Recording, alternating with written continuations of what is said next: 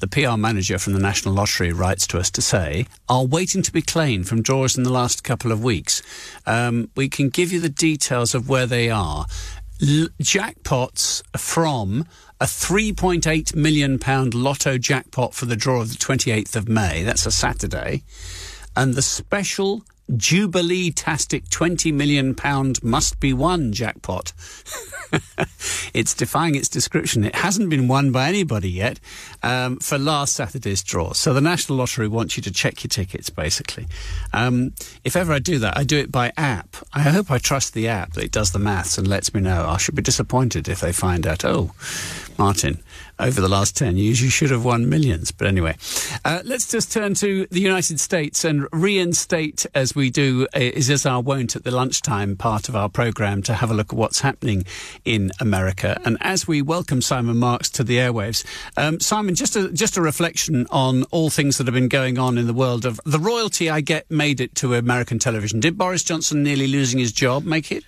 Well, they've both made it. I've just checked my tickets, by the way, and it's not me, so we can carry on doing the the interview as planned.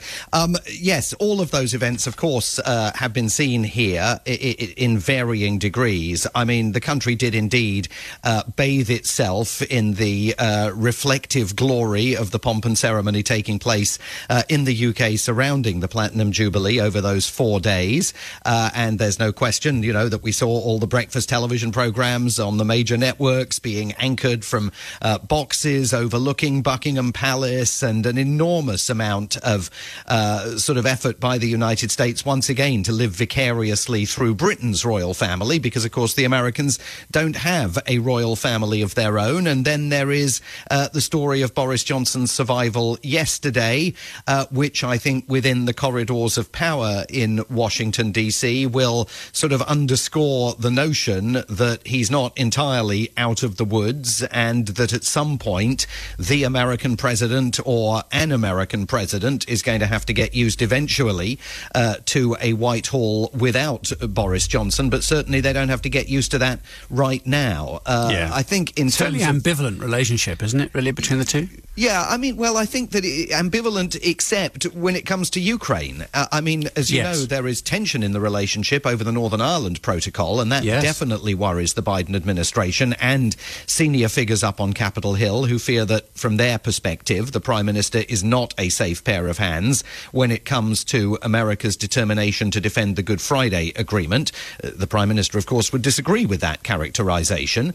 But there is also, I think, a sense that on Ukraine, he's been an important figure in terms of helping to shore up unity in the transatlantic alliance. And that is a quality that President Biden insists Vladimir Putin in the Kremlin miscalculated about when he began this invasion of Ukraine now over 100 days ago. I mean, perhaps I think Sorry, Simon, I was just going to say, perhaps even leading the way, in the sense. He seemed to be more adroit on this matter than perhaps President Biden was. Well, I mean, I do think that those images of the Prime Minister accompanied by Volodymyr Zelensky as he walked through the streets of Kiev raised pressure on the White House to decide how and when President Biden is going to travel to the Ukrainian capital, which he's not done yet. But of course, as we've discussed before, it's much more complicated a matter to move an American president into a war zone, given all of the communications infrastructure and the security infrastructure that has to travel with him,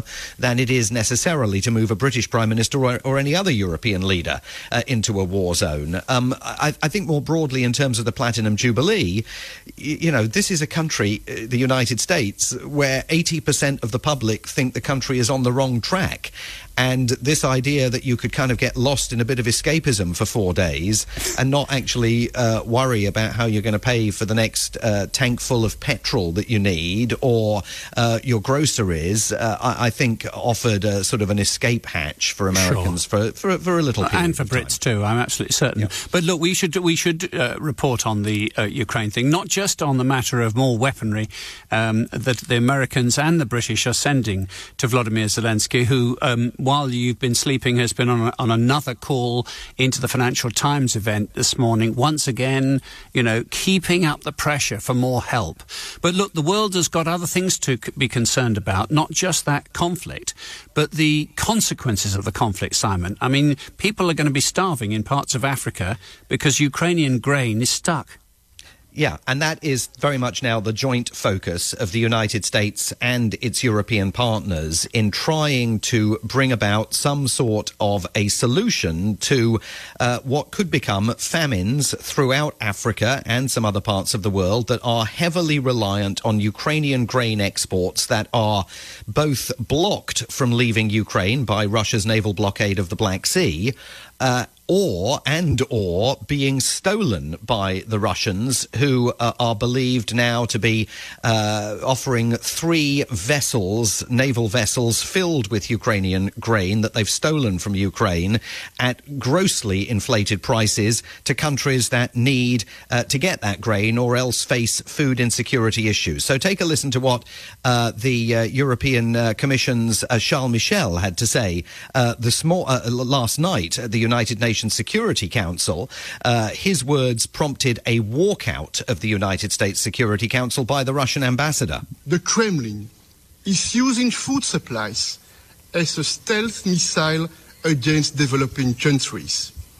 The dramatic consequences of Russia's war are spilling over across the globe, and this is driving up food prices, pushing people into poverty and destabilizing entire regions. And Russia is solely responsible for this food crisis, Russia alone, despite the Kremlin's campaign of lies and disinformation. Well, that was Charles Michel, the President of the European Council, speaking to the UN Security Council last night. The Russian ambassador would have none of it. He insisted it was all lies and propaganda and stormed out of the meeting. Take a listen to what Secretary of State Antony Blinken had to say on this same issue at an event here in Washington, D.C. yesterday. They planted explosives throughout the fields.